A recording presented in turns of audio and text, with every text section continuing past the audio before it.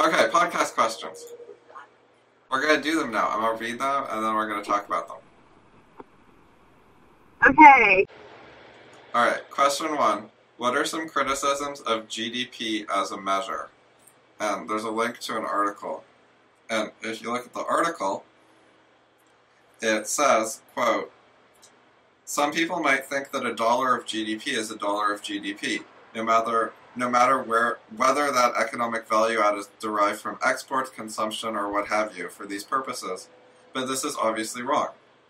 Consider two countries of the same GDP, where one derives 50% of its GDP from net exports and the other 0%. The second one will have a much higher material standard of living, even though the GDP is the same. The reason is, in the next paragraph, export activity does contribute to the material well-being of citizens. However, that's already being captured mathematically when you're looking at expenditures and consumption. Like, the consumption category already basically includes the benefits they're getting from their exports. Because, like, exporting stuff lets them buy stuff to consume. So when you count the exports and the consumption, you're basically double counting. Right. So that is one of the reasons GDP is stupid. If you just, like, look up what they add up to get GDP, like, it's often just kind of ridiculous. The article, I think that the problem was the article has, like, tons of graphs and charts and it's very long and stuff. But, like, what I did to find that just now is I typed GDP into the search box, and it said there were 93 matches, but I just skimmed through them until it got to the point where it started explaining what was wrong with GDP. Or wait, no, there's a table of contents. And I clicked on it matters how a country generates its GDP, which I found via searching for GDP, and then it found the table of contents, and then I clicked on that one. And then it immediately took me to the clear, short, 2-paragraph explanation. So I think there's some sort of, like, skimming article skill that the question asker is lacking that would have helped them a lot. Because, like, the whole article is complicated and shit, but that part was pretty easy. Like, I think I know who is asking, and I think that they could understand those 2 paragraphs if they read just that part. Right. That's common. It's something is very people get into skim mode when they're reading and they don't really understand what they're reading, and then they miss things. Even if they read the whole thing, they they'll just miss things because they're not in reading for understanding of it. They're just in, like, being lost mode. Right. That's a weird mode. But they do it. I'm sure they do.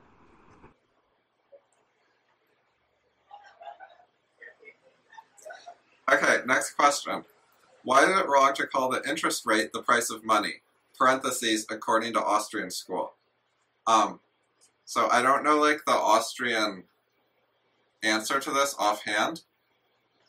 Like, you know, a common phrase they would say or something, but the question is really easy. Because the price of money is how much you would have to pay to get money. For example, $1 US costs $1 US. That's the price. You can't get it for, like, less than that. Or more. There's no need to pay more, and you can't get it for less. And you could also denominate it in, like, other currency, like $1 of US costs like $1.40 Canadian or whatever. So that's the price of money. You could also, like, price means amount that it costs in money. You can look at the value of money in terms of other goods, like how many stalks of corn it takes to be $1. But that's not the price in money because, like, prices are denominated in currency just by definition. Interest rates aren't a price. Like, 5% interest doesn't tell you what it will cost you to get $1, like how much you'd have to trade for one. Interest rates are just a totally different thing. They tell you how valuable it is to spend money now instead of later. Like, how much reward can you get for delaying consumption? Interest rates are about the value of time, like getting to spend money now instead of later.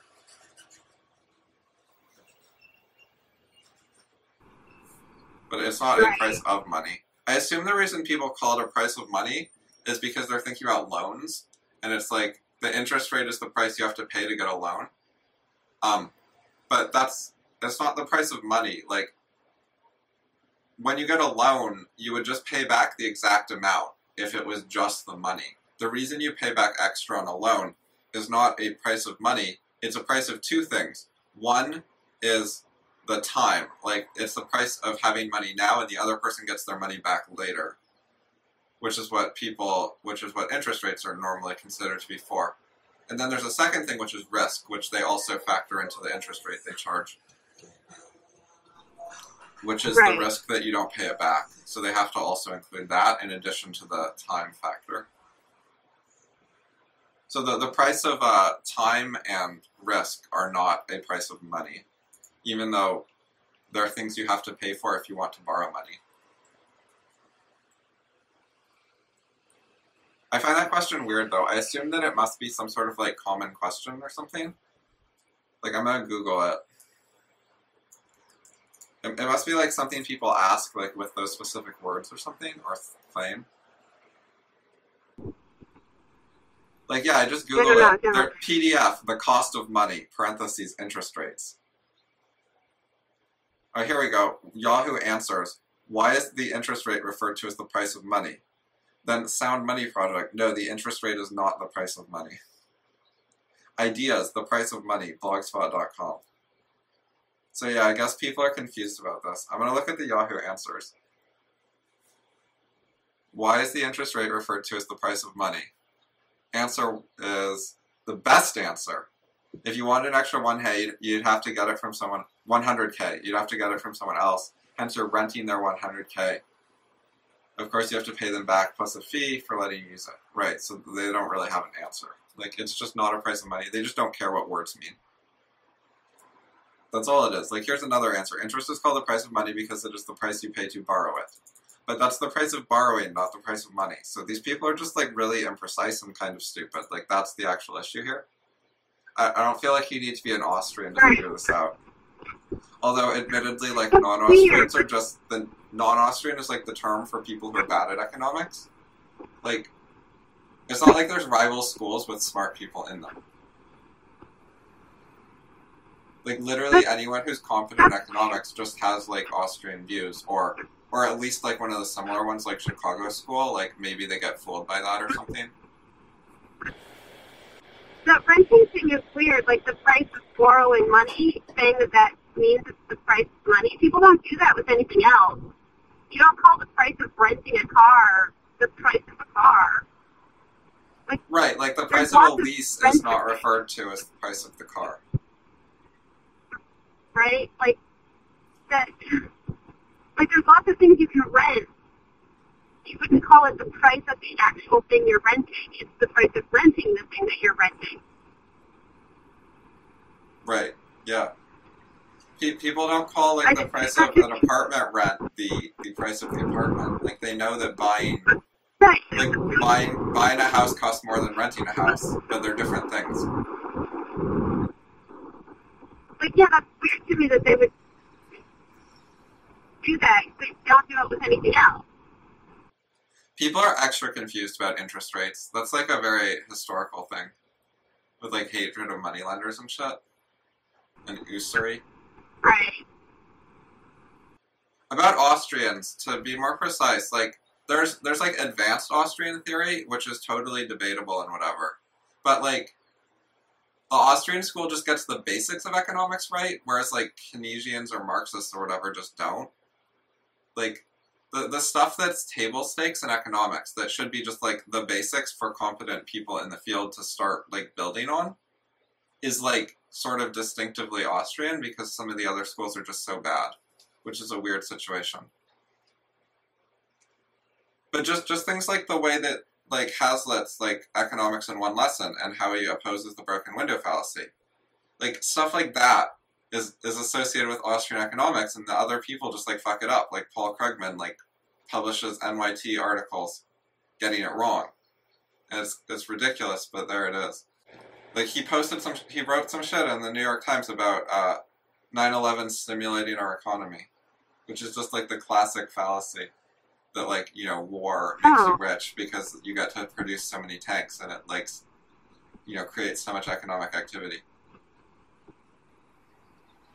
And, like, you know, Right. you get to rebuild broken buildings after 9/11 is, like, exactly the same thing as rebuilding broken windows.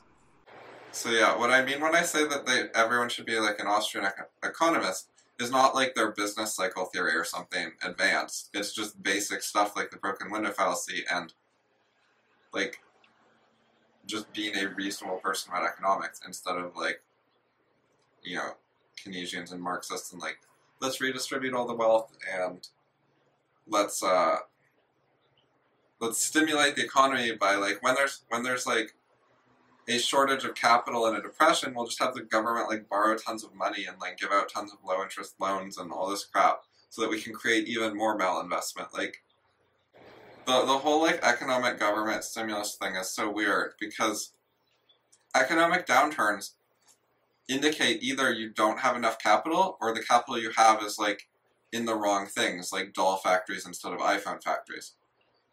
Like it can also be caused by like, you know, government regulations that limit people having jobs, like minimum wage laws or whatever. But and like high taxes. But like the basic things that determine economics is capital can increase the productivity of labor. And when you have downturns, there's not enough capital increasing the correct type of labor's productivity. And so you have to transform capital, like take a factory and convert it into a factory for a different type of thing. And you have to accumulate more capital, like save, consume less. And then the Keynesians, they see an economic downturn and they're like, we need more spending. We need people to spend more. Like they actually want to increase consumption. They want more consumer spending to, quote, stimulate the economy. It's just completely backwards. So yeah, the other schools are just sort of economically illiterate. I don't understand how that happened. Well, I mean, a lot of it is because they're Marxists, and if not fully, like at least in like major sympathies. So a lot of them, it's not about like understanding economics rationally. It's about a political agenda, and you know, and a lot of them are authoritarians, and they're trying to make excuses for government power rather than doing like an unbiased, objective investigation of the truth. It's the same way you see with like, you know, global warming scientists. There's like money and other rewards with Right. saying what people in power want you to say. So rather than being like an objective scientist, they're suck-ups who do what they're supposed to and say what people want to hear. People with power and money. And, you know, that happens not just with global warming science and various other sciences, or supposed scientists. It also happens with economists. There's people in government who want economic advisors who are saying, you know, the government should tax more. The government should solve this problem. The government should do this and this and this. And it's the same thing with psychiatry as well. Like, there are people in power and authority with money and resources who want certain conclusions to have some prestige and authority behind them, and the psychiatrists provide that service. It's not about truth-seeking. There's a opportunity there to please people who can offer rewards. That's interesting. That's something that I remember learning in like high school. That if you wrote your paper in a way that the teacher agreed with, like when you were allowed to take, you know, either side of an issue, that if you take the teacher's side, you'll always get a better mark. Oh, when you say you learned that, you mean more like you figured it out rather than that's what the textbook said? Oh yeah, no, they didn't tell you to do that, but I figured it out. Right. That like they mark you way harder if you disagree with them than if you agree with them. Yeah, makes sense. It's way easier to get a good mark if you disagree with them. Yeah, my friend had that problem. He was like the super high achieving, very high grades type who was always sucking up to teachers and a teacher's pet and did very, very well at school. But this one time, he didn't realize he needed to suck up. He thought something was an honest question. And it was about like which was better, Athens or Sparta. And he thought it was actually an open question, so he wrote some pro-Sparta stuff. And he got a bad grade, and he was very unhappy. Right. And I'm fully confident that his essay was approximately as good as his other essays in terms of, like, writing quality and whatever. Yeah. But you weren't supposed to be pro-Sparta, apparently. I think from then on he was more careful to suck up more thoroughly, you know? It was a learning experience. Can't have that happen again. So that was kind of sad. It's such a weird thing. The teachers don't admit that they're doing it, and I think they don't even know that they're doing it. Yeah, teachers are super biased, and they falsify grades too. Like one of my teachers just falsified my grade. Like she literally averaged all my tests wrong so she could give me a lower grade or something. It was just ridiculous, and I still couldn't even get it fixed. But it was because she didn't like me. Right. So she managed to calculate my grade wrong. It was ridiculous. Alright, next question. Why are libertarians and some objectivists frequently wrong about immigration, American nationalism, Trump, that kind of thing? They're wrong on a specific cluster of issues and often in a pretty consistent way. So I think the I don't know what the... What? You go ahead. Mm-hmm. What did you say? I don't know what their views on those things are. I don't know what their views on immigration are. I don't actually pay attention. A large number of them, not 100%, and I think less so with objectivists than libertarians, but still a lot of them, is very, very pro-immigration because they're just like, oh, freedom means open borders. Like, that's all there is to it. They're pro-freedom, therefore they're pro-open borders. Like, restricting the border is a restriction on freedom, end of discussion. The objectivists are more split because I was on HBL, the Harry Binswanger list, and they had some polls, and it was like, a lot of people were pro-Trump. But then if you looked at the actual discussions, like, a lot of the pro-Trump people were, like, suppressed because their fearless leader was anti-Trump and was, like, very mean to them and biased. Like, right. the anti-Trump people and the pro-immigration people were very vocal on the list, and were actually, like, just shutting up the other side a fair amount. And sometimes someone would, like, be brave and say some pro-Trump thing or anti-immigration thing. And they would get flamed for it, right. And then they'd stop debating because it obviously wasn't going to be a productive debate. So that was lame. But yeah, I think it's just the thought process is, I'm pro-freedom, so we should have immigration freedom. Just like basically countries shouldn't have borders, we should just have one world with no government. Or something. And like anything else is like racism, nationalism, xenophobia. Like, what's wrong with Latinos? Like, and of course they don't buy like the protectionist arguments about like stealing our jobs. You know? They know that those arguments are economically wrong. Whereas, like, a lot of the pro-Trump people, like, don't realize protectionism is economically wrong. And are just, like, totally okay with protectionist arguments. And then, but the people who know protectionism's wrong, these libertarian types, they also know that welfare is bad, and that bringing in more immigrants to suck up welfare money is a problem. But their answer is just, you know, well, then get rid of welfare. They don't care when you say, well, how about we get rid of welfare first, and then we have open immigration second? Could we do that in that order? And they're like, no, open borders. You can't, you know, have anti-freedom now. That's not going to help anything. Like, they just won't think about it in a halfway reasonable way. Ann Coulter has pointed this out. Ann Coulter has, like, said to... Go ahead. Oh, no, I was going to say, I could understand if they were, like, striving to eventually have open borders after we got rid of welfare. But to just open the borders now without getting rid of welfare first doesn't make any sense to me. Why would libertarians want to do that? That doesn't make any sense at all. They just That's want like all types of expanding freedom the as soon as welfare. possible in any order. They're just always pro-freedom because they're principled. You see? You see? It doesn't follow their principles. They're stupid. Like, Welfare. Ann Coulter had this debate with them on a different issue previously. It was drug legalization, and she said that I'll be in favor of your drug legalization shit as soon as you get rid of all government subsidies for drug users, such as rehab clinics paid for by taxes. Like first get rid of any kind of government welfare for drug users, including like rent subsidies and shit because they're on drugs and can't get a job. Just get rid of all the welfare that where the taxpayer supports people's drug habits, and then I will be perfectly willing to work with you to legalize at least some of the drugs. Maybe all of them. Why not? She's like, okay, maybe it's a victimless crime, but there's a victim as long as you have welfare. The taxpayer's the victim.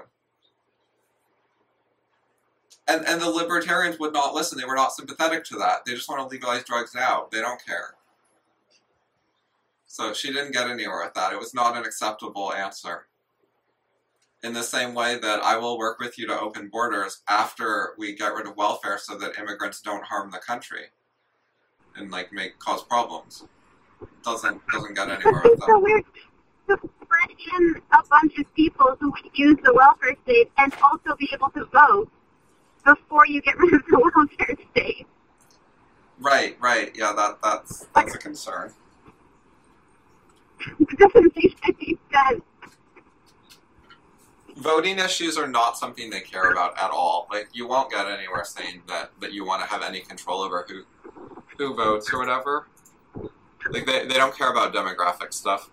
Do they realize that a large percentage of people in the world are literally starving? I don't know.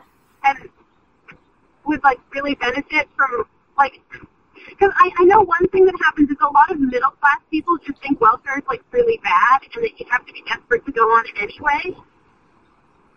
And they don't see it as a big problem. They don't see people choosing welfare as a big problem because in their mind, they would never choose welfare because there it's are so people bad. in the world who would literally choose U.S. prison over their current life. Right. Like, a lot There are of people them. in the United States. There are people in the United States who choose U.S. prison over their current life. Yeah, you can find a lot more if you go, find, orphan Indian children or something, Yeah. You can find, 1 million Indian orphans who'd rather be in U.S. prison than trying to not starve on the streets. There's also a lot of immigrants take, a big standard of living hit to come to the States. Their standard of living goes down when they go to the States in certain ways. In other ways, it goes up. Their kids get, a better opportunity, education. There's, it's less dangerous.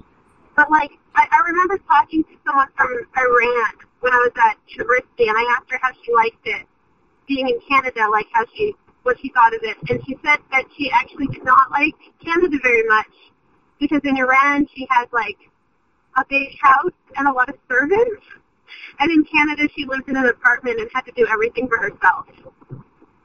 Right. I understand. And it was a small, crappy apartment. And, yeah, she didn't have anyone. And it didn't occur to me that was, but that's actually a big thing. There's a lot of places where if you have, any money at all, you get really cheap domestic help. Right. Yeah. Another problem with bringing in cheap domestic help to the U.S., besides welfare and minimum wage, is housing regulations. Housing in the U.S. has to be built to, higher standards than a lot of people in the world can afford. Therefore, it doesn't make any sense for those people to come to this country where they can't afford the housing until after they either have more skills so they can be more productive and make enough to afford our level of housing, or we could get rid of the housing regulations and allow lower quality housing. We have enough space in plenty of places. There's lots of space with cheap land. But the building codes and shit are quite rigorous about like how safe things have to be and how cleanly and whatever. Right. And we don't Another want issue like is housing 50 people regulations. living in one room. Yeah, we don't want this overloading. Another issue with housing regulations is a lot of cities make it really hard to build new higher density housing. Right. Like you have to get a lot of permits and agreements, and people literally protest them building towers, and they have regulations about like the building height limits and stuff, and you're only allowed to build high buildings in certain areas of the city. And then there's like single family housing in other areas, and you can't just build apartments there. And then these cities don't have enough housing, people keep going on about like the rental prices and how there's not enough houses to rent, but they literally refuse to allow developers to build condos all over the place. Oh, I was just saying they also don't let you do things like rent out your basement suite or your basement apartment, or they only let you rent out one apartment. They won't let you rent out 2 basement apartments, or like weird stuff like that. This is why we need more immigrants to go home. Like, another thing that would really help with having more immigration is if immigrants would come here, and if they didn't, find housing and a job, then they go home. It didn't work out later. Instead of, you failed to find housing and a job, therefore we need, federal government housing plus welfare.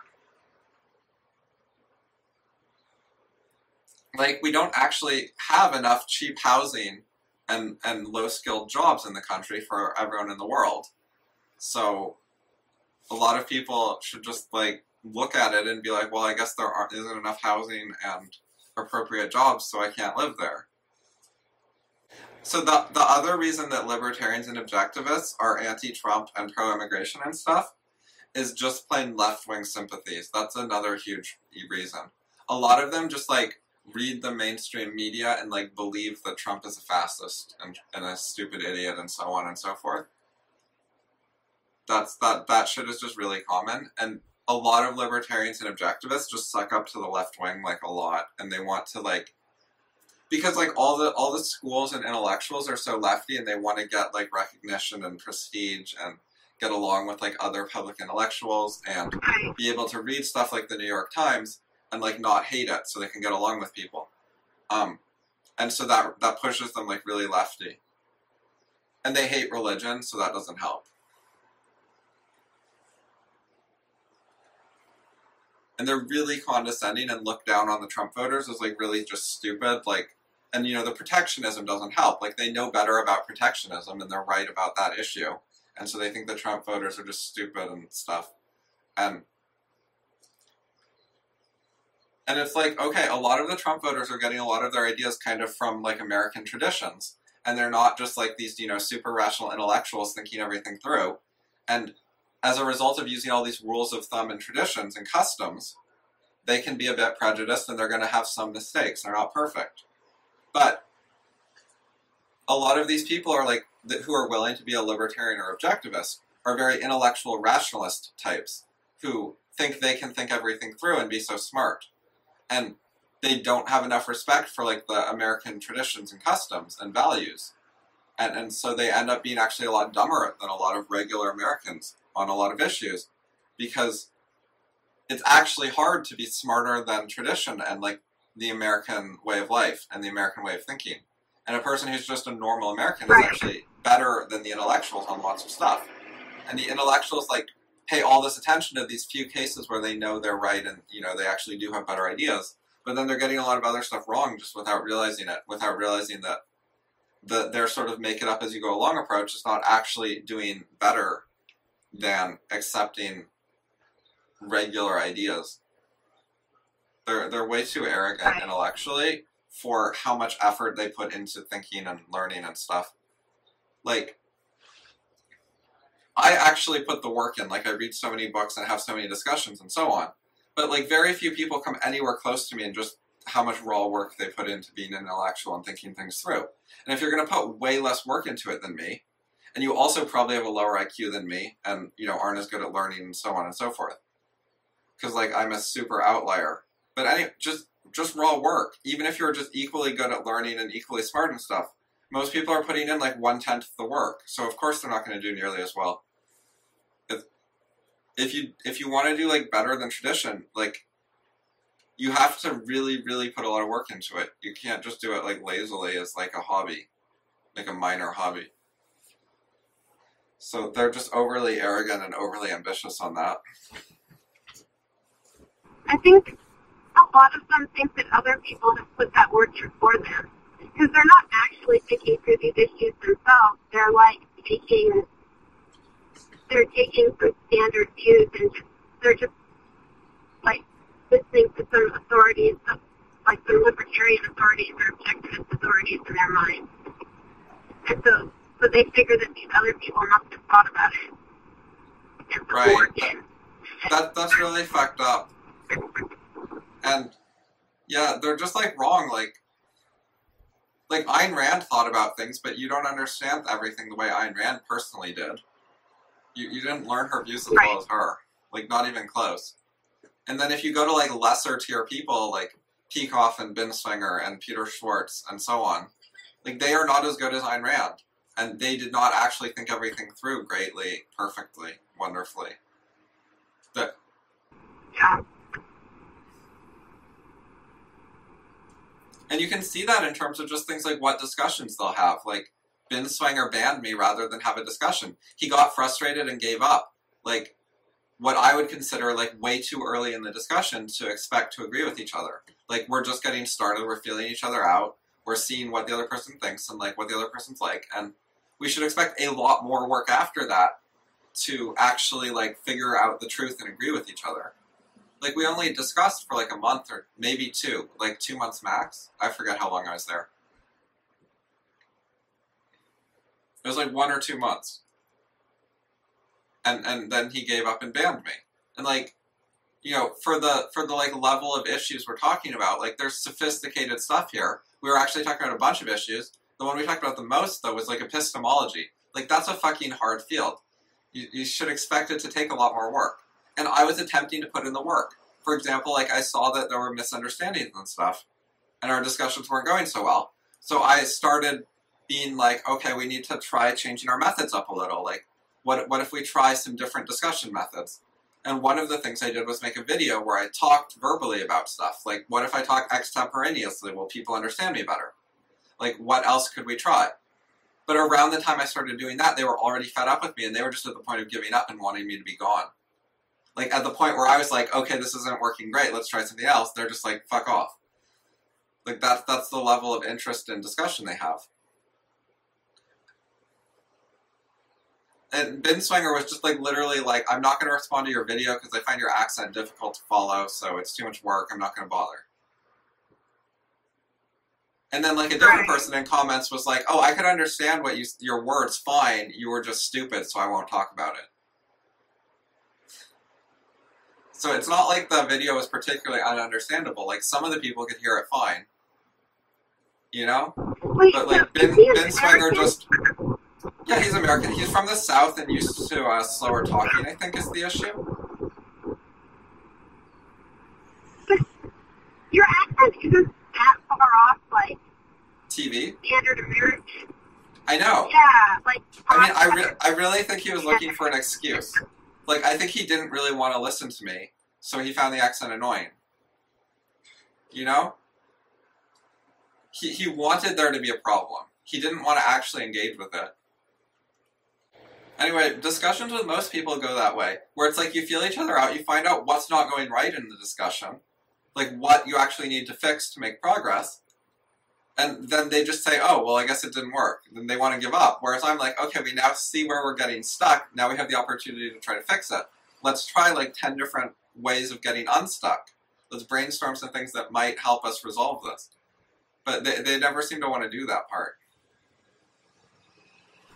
I mean, he was looking at it from the point of view of, like, him being the teacher and you being the student. Then he figured, like, 2 months was enough work for him to, like, try to get you to understand that he was right. But, like, after that, it's not really worth the time anymore. That's so arrogant. If he's just assuming he's right, then, like, no wonder he has a lot of wrong views. Because he's not trying to learn better views. He's not willing to listen. Right. But I mean, that's what teachers do. That's a common, you know, and normal teachers in school won't even give you that long. They give you, like, a little bit more time than normal. Because usually they'll give 60 way before that. They let you ask a couple questions, and then they're like, okay, well, if you don't understand it, I'm sorry, I've already explained it. Yeah. I mean, he runs, like, a discussion forum that has actual debates and stuff on it. Like, it's expected that people will argue, not just be a question-asking student. But yeah, like, the other people, like, won't challenge him as much. Like, he's not used to being challenged, like, that vigorously. They'll argue with him, like, a little, but they'll be sort of tentative and hesitant about it and say things like, you're probably right, but I don't see how blah, blah, blah, and, you know? They accord him, like, a sort of respect that he wants and expects. He's not used to, like, actually dealing with, like, a peer or dealing with someone who's, like, on his level or able to debate with him and, like, not defer to him at all and not be so compliant. I mean, I ran into that with, like, Alex Epstein as well. Like, I criticized Peikoff, and he was like, you need to give Peikoff the benefit of the doubt and be less arrogant. And I'm like, I am giving Peikoff the benefit of the doubt, or I'd be, like, much harsher. Like, I did give him the benefit of the doubt, but I still think he's wrong. Like, you just seem to want me to just not... You just want me to, like, defer and concede. Like, you're taking as proof that I didn't give him the benefit of the doubt and the respect due his station, just the fact that I disagree with him and came to some negative conclusions about him. Like, you think you couldn't possibly think he's, like, a bad thinker if you were giving him the proper benefit of the doubt and the proper respect. And that's just so ridiculous. Like, there's no way to disagree with these people and be listened to. Because the fact that you disagree is just taken as evidence that you're not being reasonable and not using the right methods. And, you know, I had, like, evidence about Peikoff that's fucking damning, and it's public evidence. And, you know, Epstein would not talk about the actual evidence I had, where with Peikoff himself saying in his own words, basically, that he finds learning painful, has always found learning painful, was a very slow learner when dealing with Ayn Rand, and expects that everyone else finds learning painful too. And also didn't really want to be a philosopher, and doesn't really like philosophy that much. Those are some of the things he said, publicly. And then I'm supposed to respect him as, like, this fucking genius, just like Ayn Rand, who's, like, the wonderful, great philosopher who wouldn't get anything wrong? Like, no. I think part of it was that Alex Epstein himself finds learning painful, so if that's damning, it damns himself, so he can't accept that as damning. That's my guess. I don't mean that, like, as an insult against Alex, it's just that, like, most people find learning painful, so it seems like a good guess. Right. But, like, it doesn't have to be that way. What disturbed me about Peikoff wasn't just that he found learning painful, that's that he didn't see anything wrong with that. He wasn't telling people that, like, if they find learning painful, like, they could do better, like, there's something going wrong there. He was telling them just sort of to accept it. Which I think is never what Ayn Rand would have said. Like, Ayn Rand, that doesn't sound at all like Ayn Rand. You said something in an email recently on FI List about not taking, that you don't take criticism personally or something, as personal attacks. That you never did. That other people take criticism as personal attacks. Uh-huh. I think that's related to finding learning painful. Right. That makes sense. Other people can't not take criticism as personal attacks because to them it is. You're criticizing something about them. It is about them. If you criticize them, you're criticizing them, and they're, like, very tied to their, like, current perception of themselves and their ideas, and changing those ideas is painful. And criticizing those ideas is personal because it's criticizing them. Yeah, that's actually one of the things is people talk about you need to criticize the ideas, not the person. But, like, I don't really see the difference. Like, there's a legitimate, like, lack of difference there. Because, like, you are your ideas. What else is there to you? You have, like, ideas and a physical body. And the ideas are the important part more than, like, your appearance.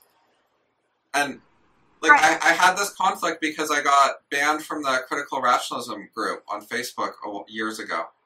And the reason was that the owner thought that I was criticizing him personally instead of his ideas.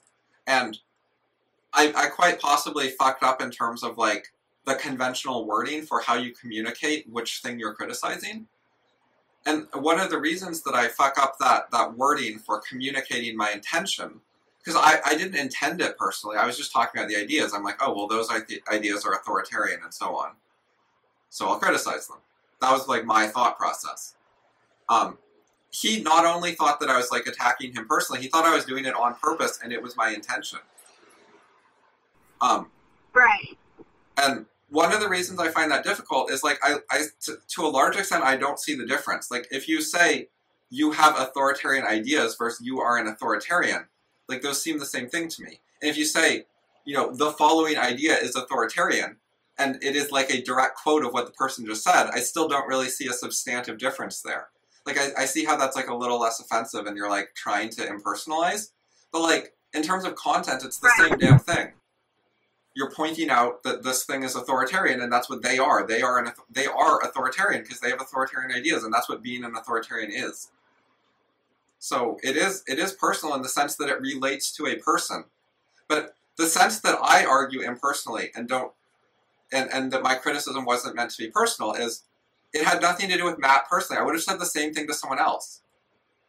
And, like, the actual topic had to do with parenting, and I don't know if Matt is a parent. Like, so my criticism of him, his parenting ideas can't be personal in the way that I think about it because, like, I don't even know if he's a parent. Maybe he's never done that to any child.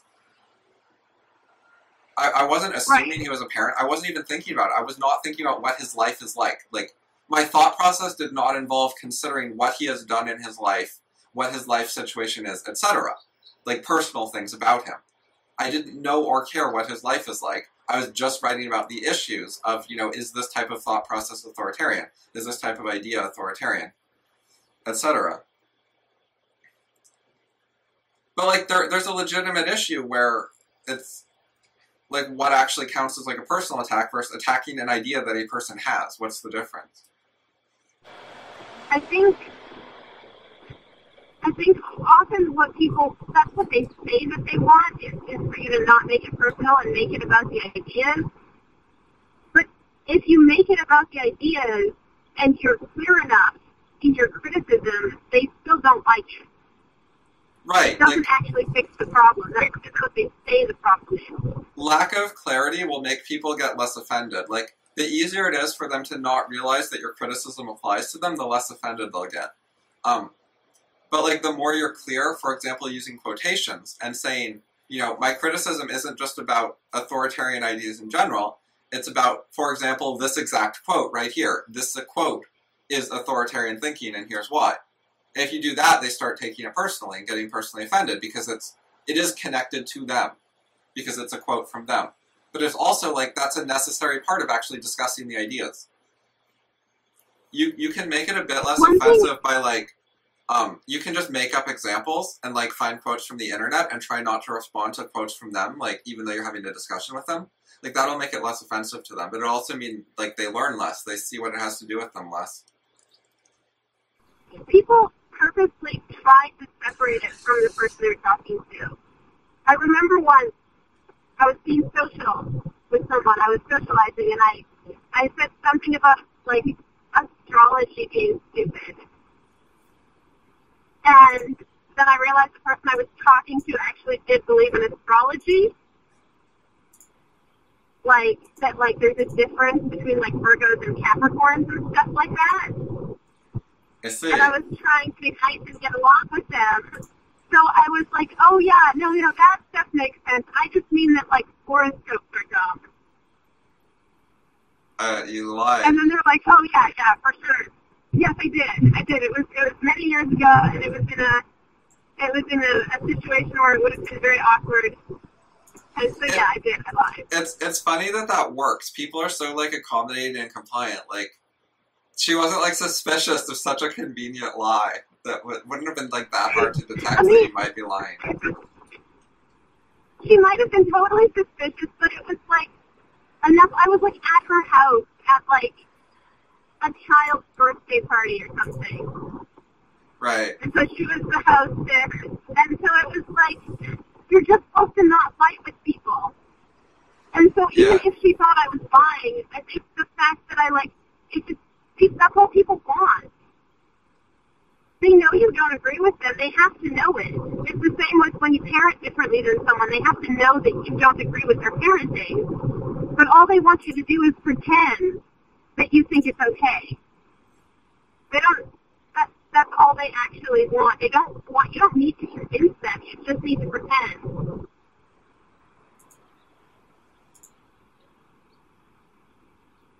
And people are used to doing that all the time. That's just how you get along with people, is you pretend that you don't agree with them, which works totally fine, even if both of you must know that you do. Yeah, people like to avoid like overt conflicts a lot. They're a lot more okay with hidden conflicts.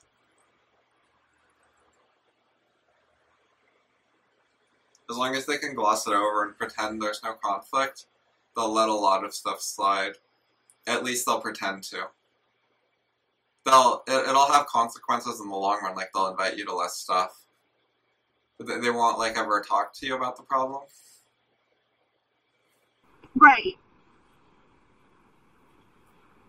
Yeah, I mean, if we weren't like friends, we couldn't do shit together like by ourselves. Next question? Sure. Alright. What are some really bad, evil myths about America relating to politics and history which are taught in school, and what's the truth? Yeah, so for example, I was taught in school that U.S. foreign policy is like a loan shark. That is an exact quote. We were divided into groups in our high school history class, and each group was given a different foreign country. And then every group had to have the conclusion, U.S. foreign policy is like a loan shark, and then go into how we treated that country like a loan shark. How we abused them and mistreated them and threatened them and so on. You know? Oh, wow. Yeah, so across the entire class, it was like, here's how we treated like 7 countries as a loan shark. And that was a predetermined conclusion. Wait, so you grow up in America, and they just teach you about how America likes people? Yeah. They just teach anti-Americanism in high school.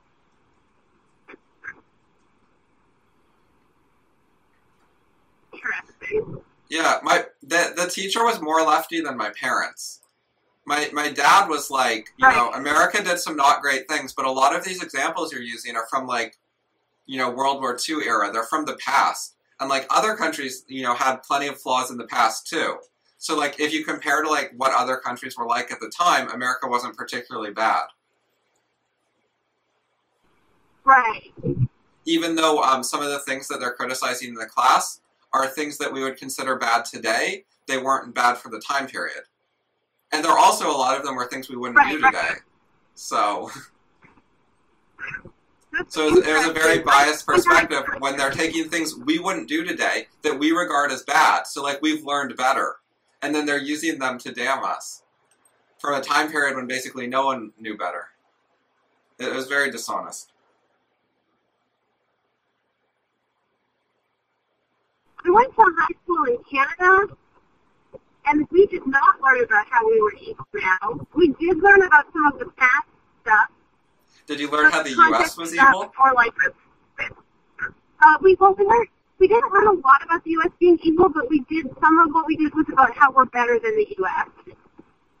I see. Because, like, the multiculturalism is the big one there, because the U.S. is like a melting pot, and Canada is a mosaic, where we allow people to keep their culture and don't expect them to, like, be part of the melting pot and become part of our culture, and so we're better in that way. I remember learning that.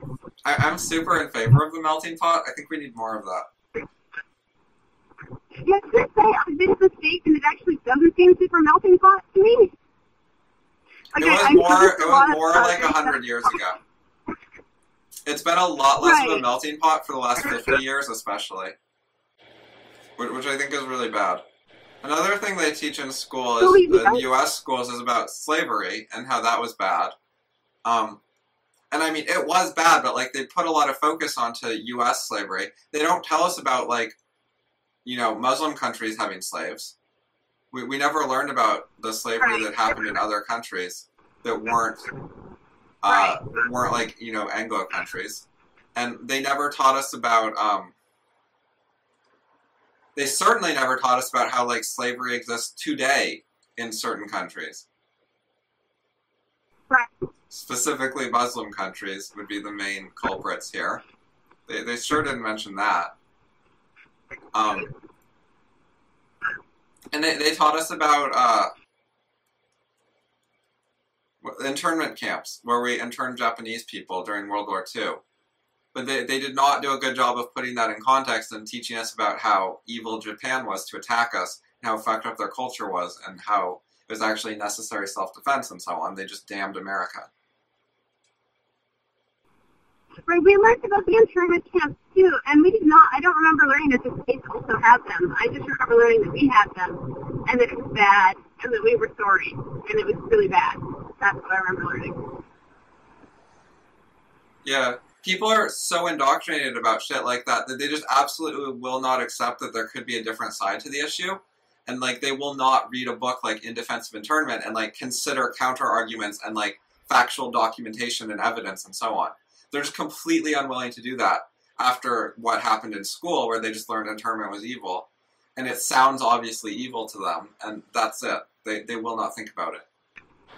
We also learned about residential schools, which was a thing in Canada. I don't know if that was a thing in the States.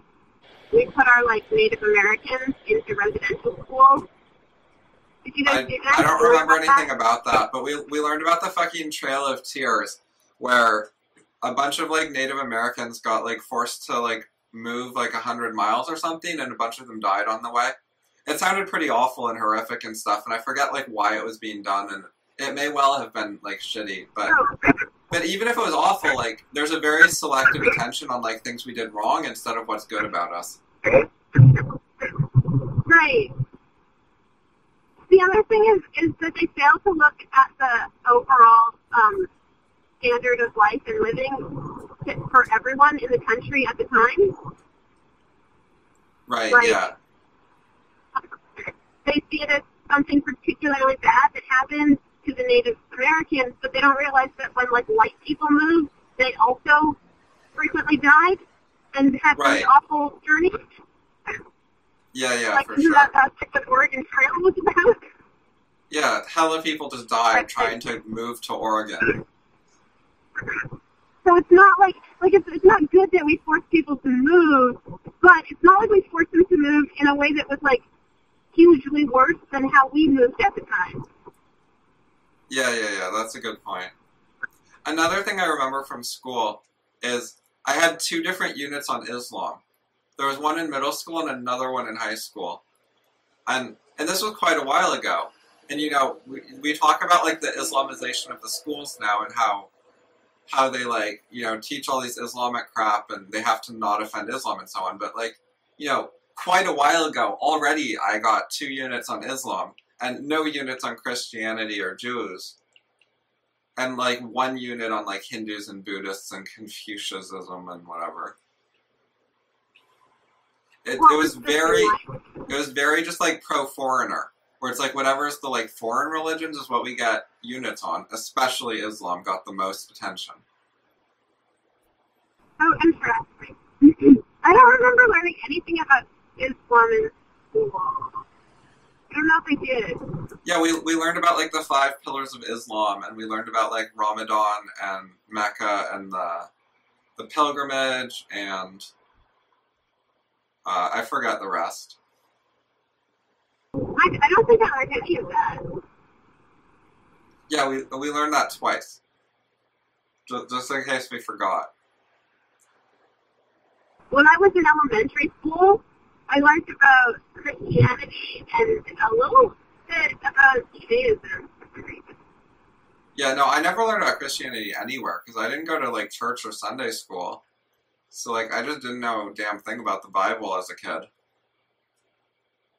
Canada doesn't have the same separation of church and state issues. And when I went to school in Ontario, in elementary school, we had the Lord's Prayer every morning. So I said the Lord's Prayer in a public school, like just a regular public school, every day until like grade 5 or something.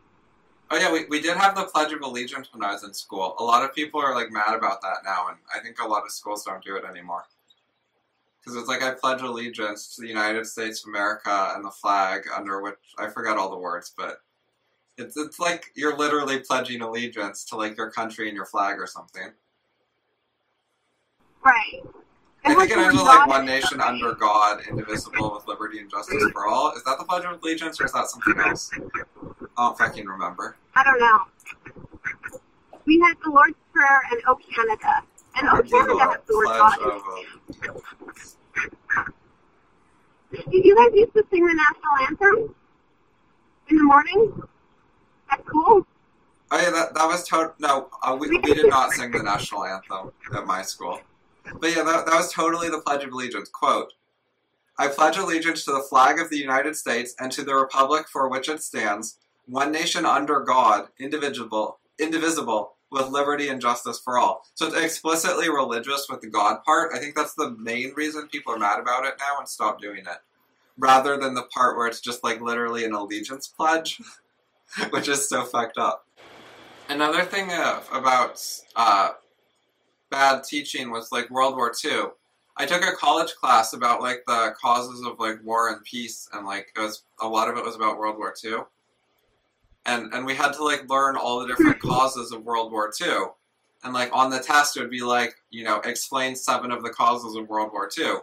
And they treated all the causes as about equally important. And so they have the real causes, like, Hitler trying to take over Czechoslovakia. That's one of the causes.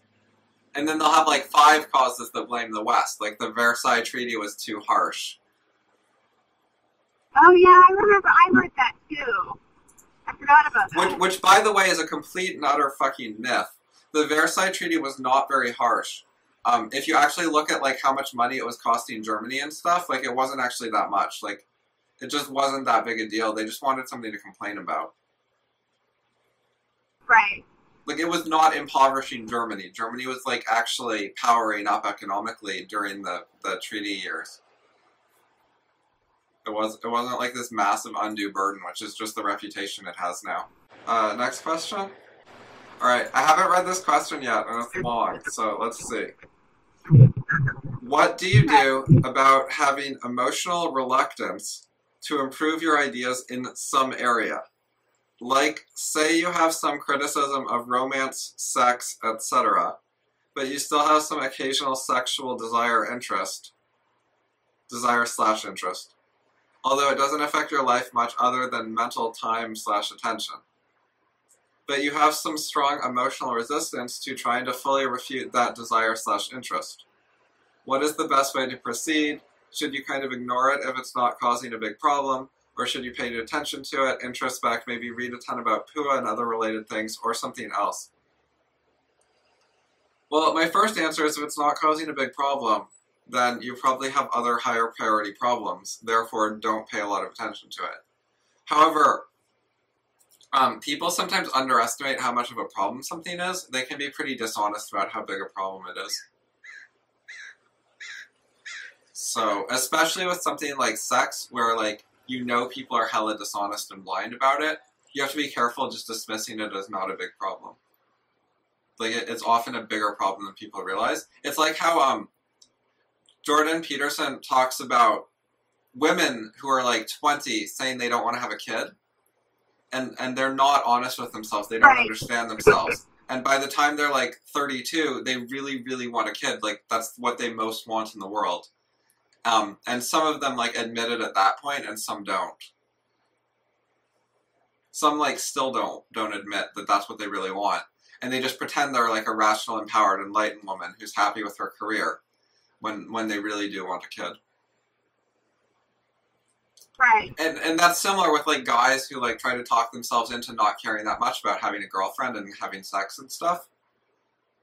like there's the whole men going their own way movement, and like, you know, some of them have some success with that stuff, and I think a lot of them like feel less bad about it than they used to. But a lot of them like really would like to have a successful relationship with sex. And a lot of them are like, you know, scared and worried about it, and they have, you know, a lot of correct criticisms of relationships and correct concerns, and they genuinely don't want a fully typical relationship with all of the standard problems. Like, they generally wouldn't like that. They want it to be better in some ways. But if they could have an actual successful relationship with some of the improvements they want, then that would be very fulfilling, and they'd like that. I'm gonna keep answering the question, but Ingrak is gone now. That was Ingrak, by the way, not her real name. So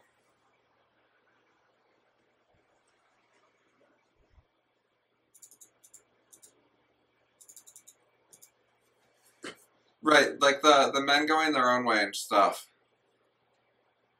Like, they have some good points, and they have some valid concerns, and they might not like a super normal relationship where they had to be like really superficial and dishonest and blah blah blah, and just like super sucking up to the girl and like really trying to conform and be socially pleasing. Not that it's one-sided, like, you know, girls also try to be pleasing. Like, most relationships, like, both people are really trying to go out of their way to please the other person. Which is lame, but there it is. So anyways, they don't want it like exactly normal, like genuinely, but like if they could figure out how to make it work and like find a woman who wasn't so superficial and shallow and conventional and like was better in a few ways, then a lot of those guys would be happy and like and be really pleased to find someone who's better and be able to have a fulfilling relationship that they actually like. Because it's not like they don't like everything about relationships. They still like a lot of things about relationships. They just don't want the bad parts that they see. And they definitely don't want to put up with like all of the bad parts that they would see. Like, just putting up with like a couple bad things would be worth it, but they don't want to put up with like all the bullshit.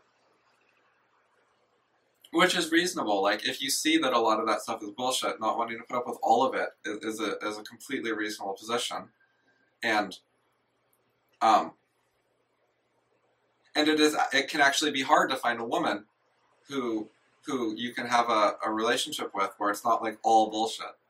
Like, a lot of women you can find in the dating scene, especially if you're like 20 rather than 35, are very like shallow, superficial, looking to have a good time and party and dance and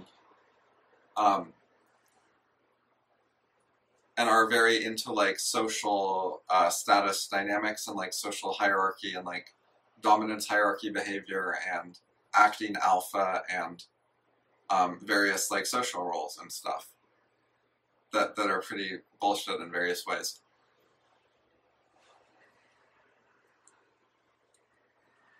So, but not wanting like that kind of like, you know, college girl is the stereotype. Doesn't mean that you don't actually want a girlfriend. Like, having legit criticisms of a lot of relationship stuff doesn't mean that you're actually okay with not having like any relationship. And a lot of people think that it's really hard to find like a way better relationship, and okay, sure. But just giving up because it's so hard to find a better girl is not like really fulfilling and like not an ideal thing. And a lot of people are like more unhappy about not having solved that problem than they want to let on and think about. Like, people can be like really unhappy about that by kind of suppressing and repressing it. And by the way, this is a lot more of a problem for guys than girls. Like, it somewhat goes both ways, but there are more intellectual oriented guys. There are more like antisocial guys. Girls are more conformist and more social in general. And less intelligent in general. Not because like girls are genetically worse, it's just in our culture like guys are rewarded more for intelligence and being leaders and various other things. And girls are more expected to be demure and not be conflict causing and not be too challenging. And so the sort of archetypical relationship involves the guy being a bit smarter and a bit higher income, and a bit more like confident and competent and brave and stuff than the girl. A bit more assertive and so on. And the girl being more like nurturing and comforting and emotionally sensitive and like, understanding emotions and understanding social dynamics and those other types of skills. And so the specific thing about like not liking a lot of your culture's social memes and social dynamics and social behavior and courtship behavior and so on is a more of a male thing to dislike that stuff. A lot of guys who claim to dislike it would honestly be okay with it if they were better at it. That's also a thing that totally happens, is people say they don't like it, but they're actually just bad at it. And if they would actually study Pua more and practice it and actually go out and meet people and just keep practicing and fall on their face and fail horribly for the first few months and just, get rejected over and over and eventually get better. If they're willing to like, fail a lot in order to practice and then increase their skill, they would actually get good at it after a while, and then they wouldn't actually mind it so much once they were good at it and being successful. Like, a lot of people use, that's superficial and it shouldn't be that way. It's an excuse not to learn a skill. But if they had already learned the skill, they would say, yeah, it's superficial, but, it works, it makes my life nicer. And they would be okay with it. But when they haven't learned the skill yet and they don't want to learn the skill, they find that like a challenge and they don't want to face their weakness and have to learn something difficult. Then they're all complaining, oh my god, it shouldn't be that way, that's stupid, that's superficial, that's shallow. That's not what I want. So my answer is, if you genuinely aren't really worried about sex stuff and whatever, if it's like genuinely a small problem, and you have other things you care way more about in your life, then okay, don't worry about it. But try not to fool yourself. A lot of people really do care about it, even if they don't want to care about it, and even if they see lots of things wrong with it. It is a big part of life to have a intimate relationship, to have like a family. And not just a family like, your parents and your siblings, but like your own family. And even if you don't have a kid, even if you don't want to have a kid, just having like a spouse is a big deal. And even if you don't get married, and it's just like a long-term relationship, that's still a big deal. That's different than being single and alone and whatever. I'm not saying you have to do it, but like it's a very common part of like our culture's lifestyle, and it's a thing that a lot of people really want. Especially if they've never had it. It's hard to give it up if you haven't tried it. If you like lived with your girlfriend for 5 years, and then eventually you broke up and you're like, I don't really want to do that again, that's a lot more believable. It's a lot more plausible that you're like actually fine with not doing it anymore. Because you've gotten to try it, you know what it's like, and you can say, I remember it and it was pretty good in some ways and there were some advantages, and I'm glad I got to try it, but there are these other things that I didn't like about it, and, I'm not going to do it right now. Maybe later, but probably not. If you're thinking like that, that's more believable. But if you're like 25 and you're like, oh yeah, relationships aren't for me, it's like, maybe you're fooling yourself. You're probably fooling yourself. And just because you're on FI and like, oh, I'm a philosopher, I thought these things through. Like, you're still probably fooling yourself. You're probably not as much of a serious philosopher as I am, and you're probably making like bizarre assumptions about my personal life that I've never stated. Like people make like weird assumptions about me being a robot and blah blah blah, and without even asking. I've heard some like stuff that just does not match my actual life. So don't do something because you think you're copying me when you don't actually know anything about my life. Like, please. Also, don't try to copy my lifestyle if you're not like, able to actually produce essays similar to mine. Like, thinking you understand the philosophy and actually being able to, like, teach it to people and, like, write essays and so on of like, my caliber are different things. And the one involves, like, a more thorough, better understanding. So if you're not able to actually, like, do philosophy like I do, if you don't have that kind of like visible, like you are actually succeeding at philosophy and being like really good at it and so on in public, you probably shouldn't try to like copy what I do given the skill set I have. And just looking at the list, I'd say like no one's really there yet. So you're not me, so don't try to act like it.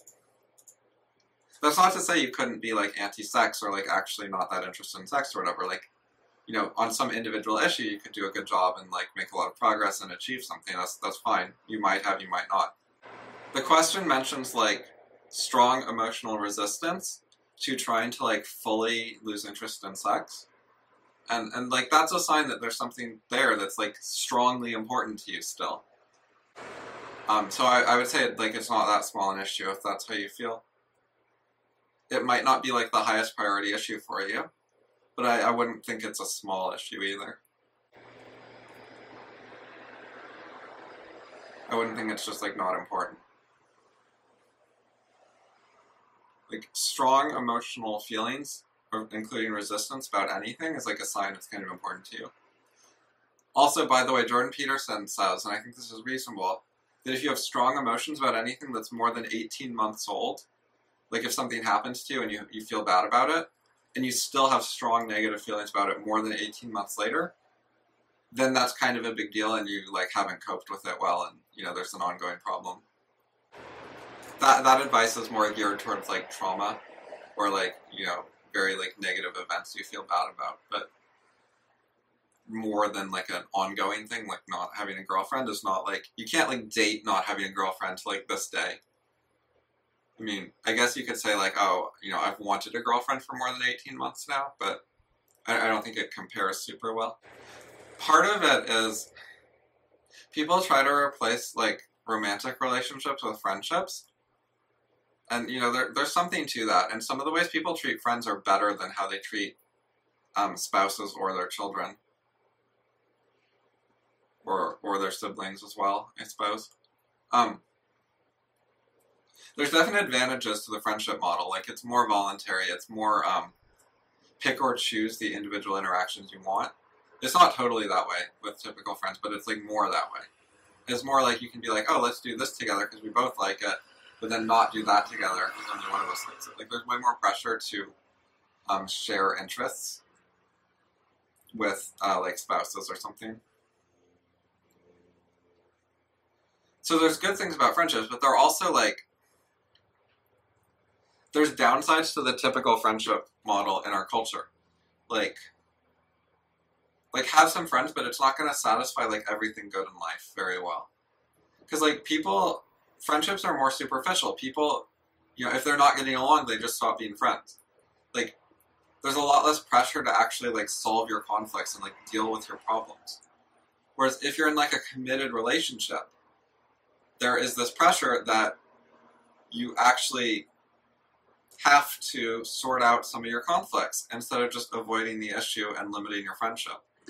And, pressure is not the best thing, but, like, actually trying to sort out some conflicts in a more thorough way, actually trying to solve some of your problems and make some changes. Like, people are more willing to change for their spouse.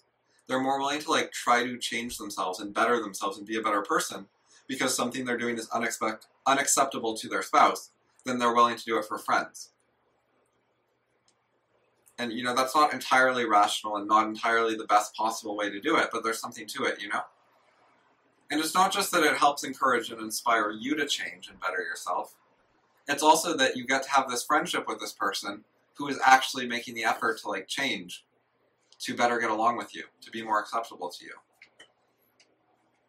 It's hard to find, like, friends who are willing to put as much effort into fixing some of the problems as some people will do, like, shortly after they start dating. Like, you can have only known someone for a few weeks, and if you're already having sex and you've been on several dates, you can actually start asking for a little bit of relationship-y stuff, especially if you're a bit older. And so it's more of a marriage track. Oh yeah, I was talking about how in relationships, people are more willing to try to, like, change to be acceptable to each other and to, like, actually fix some of their flaws, which is something they don't do very much in friendships. Especially, like, shorter-term friendships. Like, with, like, work buddies or something. You're not gonna, like, change your personality to be more acceptable to a work buddy. Whereas if you have, like, a best friend for, like, 10 plus years that actually lasts through different phases of life, Like, not just a high school friend or not just a college friend, but like a high school friend who's also a college friend, who also you're friends with after you get jobs at different companies. Like, then at that point, when it's like spanning different aspects of life, and like you also stay friends with them after you get married, because some people stop being friends when they get married. But if it keeps spanning like different phases of life, then that's like a more serious friendship where people are more willing to like to actually like ask each other to change a bit. If you're not just friends through that, but you're like still like seeing each other frequently, because sometimes people stay friends but they like see each other a lot less often once they're married or something. But if you're actually like hanging out all the time and it's like an actual big thing in your life, you know, then it's more possible to like ask them to make some changes. Like, even if you want that and you think you're all rational and stuff, a lot of other people don't. Like, it's hard to find friends like that because, you know, they get married and now they care what their spouse thinks. They're not that worried about you.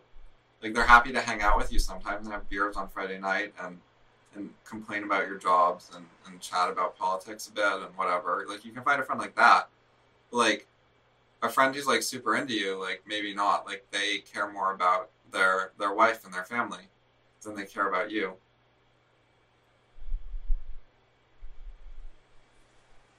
So if you don't have your own relationship, your own spouse or whatever, it can be hard to like just have enough like friends in your life or enough like people in your life that are actually like not very superficial.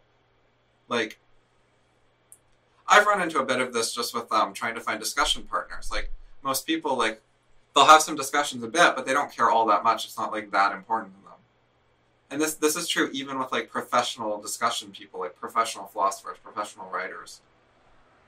Like people who write like economics or politics articles or something, like even like professional intellectuals, including like scientists too, who like publish results and whatever. Like they don't want to hear criticism of their paper, usually, and actually like discuss it to a conclusion and discuss like tangents like philosophy of science, which are like super relevant. Like, go fucking luck with that. With most of them, like. A lot of them will talk with like their colleagues. They'll talk with like, you know, professional colleagues where they're sort of required to, like it's part of the job. Like a random stranger on the internet, like they don't care that much. They're not really required to, and it's not something they were looking for.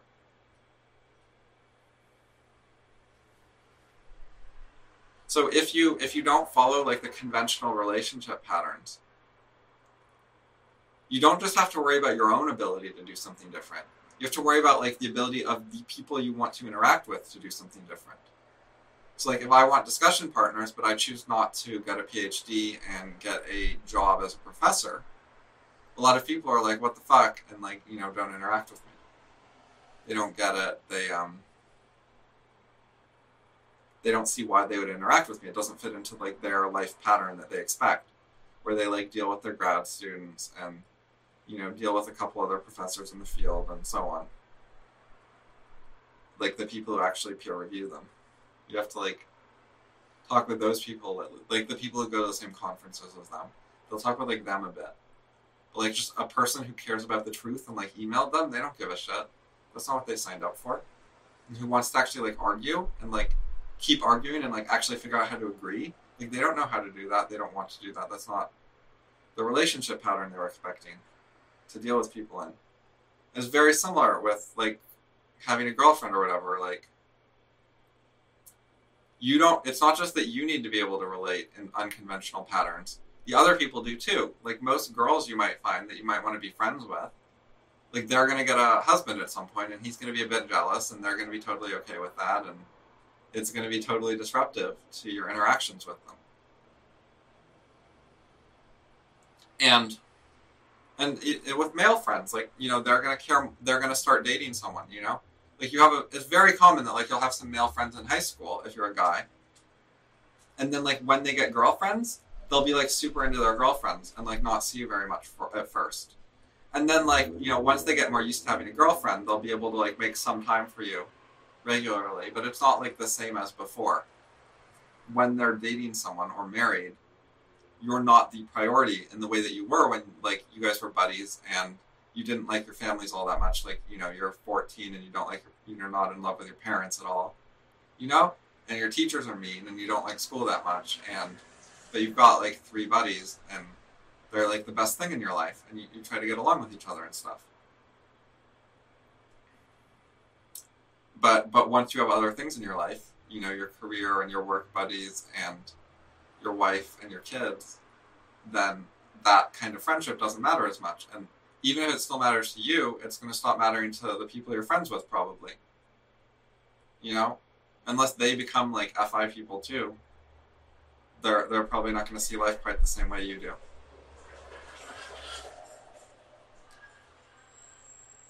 I remember listening to Jordan Peterson recently talking about people need to be socialized between the ages of like 2 and 4, he said, which I think is an exaggeration about like how critical the time period is and like psychological development phases or whatever. But like what he was talking about was like he talked about like some schools don't allow best friends. They think it's like selfish or biased or like not equality. It doesn't fit with their idea of equality. You're supposed to treat everyone equally, not have a best friend, according to like some of these modern leftists. And he thought that was super fucked up. Like, you need to have a best friend. You have someone that's like more important than yourself. Someone, or if not more important, but like similarly important at least, where like you're actually trying to be acceptable to a different person and like learn how to do that. And that's a big fucking deal when you're like 3 and you're trying to learn how can I interact with people so we can actually get along and benefit instead of they hate me. Like, how can I have a friend? Like, how can I do that? That's like a very important project, and it's in your own interest to learn something about that project. And I don't think it's in your interest to be like a super conformist type who spends their whole life trying to socially please others, which is definitely a risk if you just get socialized in the normal way. But there's absolutely something to being able to deal with people like some and like how to interact with people. That's a thing you have to learn. Like, there's plenty of rational, good skills there that should exist, that are legitimate. Even if there's like bad aspects of our culture that can also be picked up at the same time, there's a good part to it. And things like not allowing someone to have a best friend fucks that up, because just sort of treating everyone equally, like it's a lot easier to focus like, how do I get things right with this one person than with like 20 people a little bit each. It's a lot more meaningful. It's a lot more like you're getting actual criticism and feedback when you're dealing with this one person. And you get a lot more context where like you've told them all your stories and now they can understand things about you. And like having a person that you know in a more deep way lets you like, follow up on previous things, which is important. And that's one of the things you can get from a girlfriend that can be hard to find somewhere else when you're 30 or 40 or 50. It's a lot easier to find at ages where people don't date yet. Like, before people date or date seriously, like up to like 15 or maybe 25, it's a lot easier to have like deeper, more significant friendships. And then as people have a family, then the friendships are less important to them. So it's like when you're 3, it's like your best friend is super important. You're not ready for a family yet, and neither are the other people you might be friends with. But as you get older, even if you don't start having a family, other people do. So like a lot of the candidate pool goes away. Another thing Jordan Peterson mentions, which I think is interesting, is he says that getting along with another person and being like acceptable to another person is a bit similar like getting along with your future self and being acceptable to your future self. Because in the future, you're going to have some different ideas, some different values, some different preferences, and so on. And if you can act in a way that you're okay with not only now, but also in the future, then it's like okay to like from multiple different perspectives. And if something works well from multiple perspectives, that's actually a really good sign about it. Like, there's some reach to it, some generality to it. And anyways, being acceptable to other people and being acceptable to your future self is very similar things. It's a way of being acceptable, not just from one perspective, but from multiple perspectives. It's a way to be less parochial and get some perspective on your life. So there's something really good there. And it's not just altruism to care what other people think and to like look at things from their perspective. You have to be careful about just like spending your life like trying to suck up to everyone and being like super compliant and stuff. Like, looking at other perspectives does have value in it. And trying to get along with some other people in your life ever instead of just never getting along with anyone has value in it. There's another podcast question. This is from a different person. This is Kate Sams. Before I close, I want to go over this briefly. All the previous questions were from Anonymous, and they're all from the same email. So this is Kate Sams. She says, discuss key problem-solving ideas/skills that you should understand and share with your kids to help them learn how to solve problems effectively. And then she gives some examples like staying calm, being optimistic, being flexible, thinking outside the box, finding ideas that work for everyone, criticism, fails, redos, rejections being an important part of learning in life, solving problems takes effort, breaking problems into smaller pieces that are more manageable, and practicing introspection. And this is all like super vague and abstract, especially like the question itself, which is why I'm not very inclined to answer it. But I wanted to like mention why I'm not answering it is because it's not just like a thing I can talk about. It's like all the questions from Anon were like you could think of like a specific thing and like talk about it. And it can like lead into some more like abstract discussion. But this is just like tell me all the abstract principles. And it's like I could like very briefly tell you like, you know, be rational. And then I could break that down a little more, like what are some things reason consists of, like, you know, liking criticism instead of hating it, brainstorming instead of like getting stuck with and just drawing a blank. And then like how do you do that? Well, you know, don't suppress your thinking, like learn to introspect a bit and like realize that you're actually suppressing a lot of your thoughts. And like brainstorming's not that hard. You're actually just shutting down a lot of it. But there are ways it's hard and you can get better at it. But there's also the suppressing thing. Anyways, but like you get lower in the hierarchy to get to like more specific things and there's like more to say about it. But like if you just start at the top of the hierarchy, it's like, okay, well that would take like, you know, days to just like talk through and actually go down and break it down, like break it down to the next level and then break it down to the next level and keep doing that. And it's going to be like so many things and it's going to take forever. And it's like, if I wanted to do that, I don't need your question. Like I could just, you know, make something without you. The point of a question is to actually like, you know, I'm having trouble with this specific issue. Like I see the hierarchy as like this is reason and then this is a part of reason and this is a way I was trying to do that. And then I ran into this actual problem. And then can you help me get unstuck? You know, that would be a good question because then I'm actually responding to this problem you're having. But this does not like put any problem the question asker is having into the question. It's just sort of like teach me all about philosophy. Which is like, I don't need someone to ask a question in order to work on that. It's not helping at all with like, what should I teach you? What do you want to know? What is something that you're finding difficult? There's no way to engage with the person asking the question. Which is totally different with the previous questions. Like, just going through them quickly, like there was the one about GDP, where they were having this problem related to GDP. GDP is like a specific enough issue that I could like say something about it reasonably easily and it won't take forever. And it could actually be useful. And it's actually like a thing where if I was like, okay, I'm going to write about economics today, you know? So if someone's saying, I don't understand GDP, want to explain that, that would actually give me like a lead that I might find useful. Like, because I'm like, what part of economics should I write about? Like GDP is an answer that could actually be useful. Or it's like, I'm going to write about philosophy today and it's discuss key problem solving skills. Like that is not a useful thing that's going to help me figure out what to actually specifically write.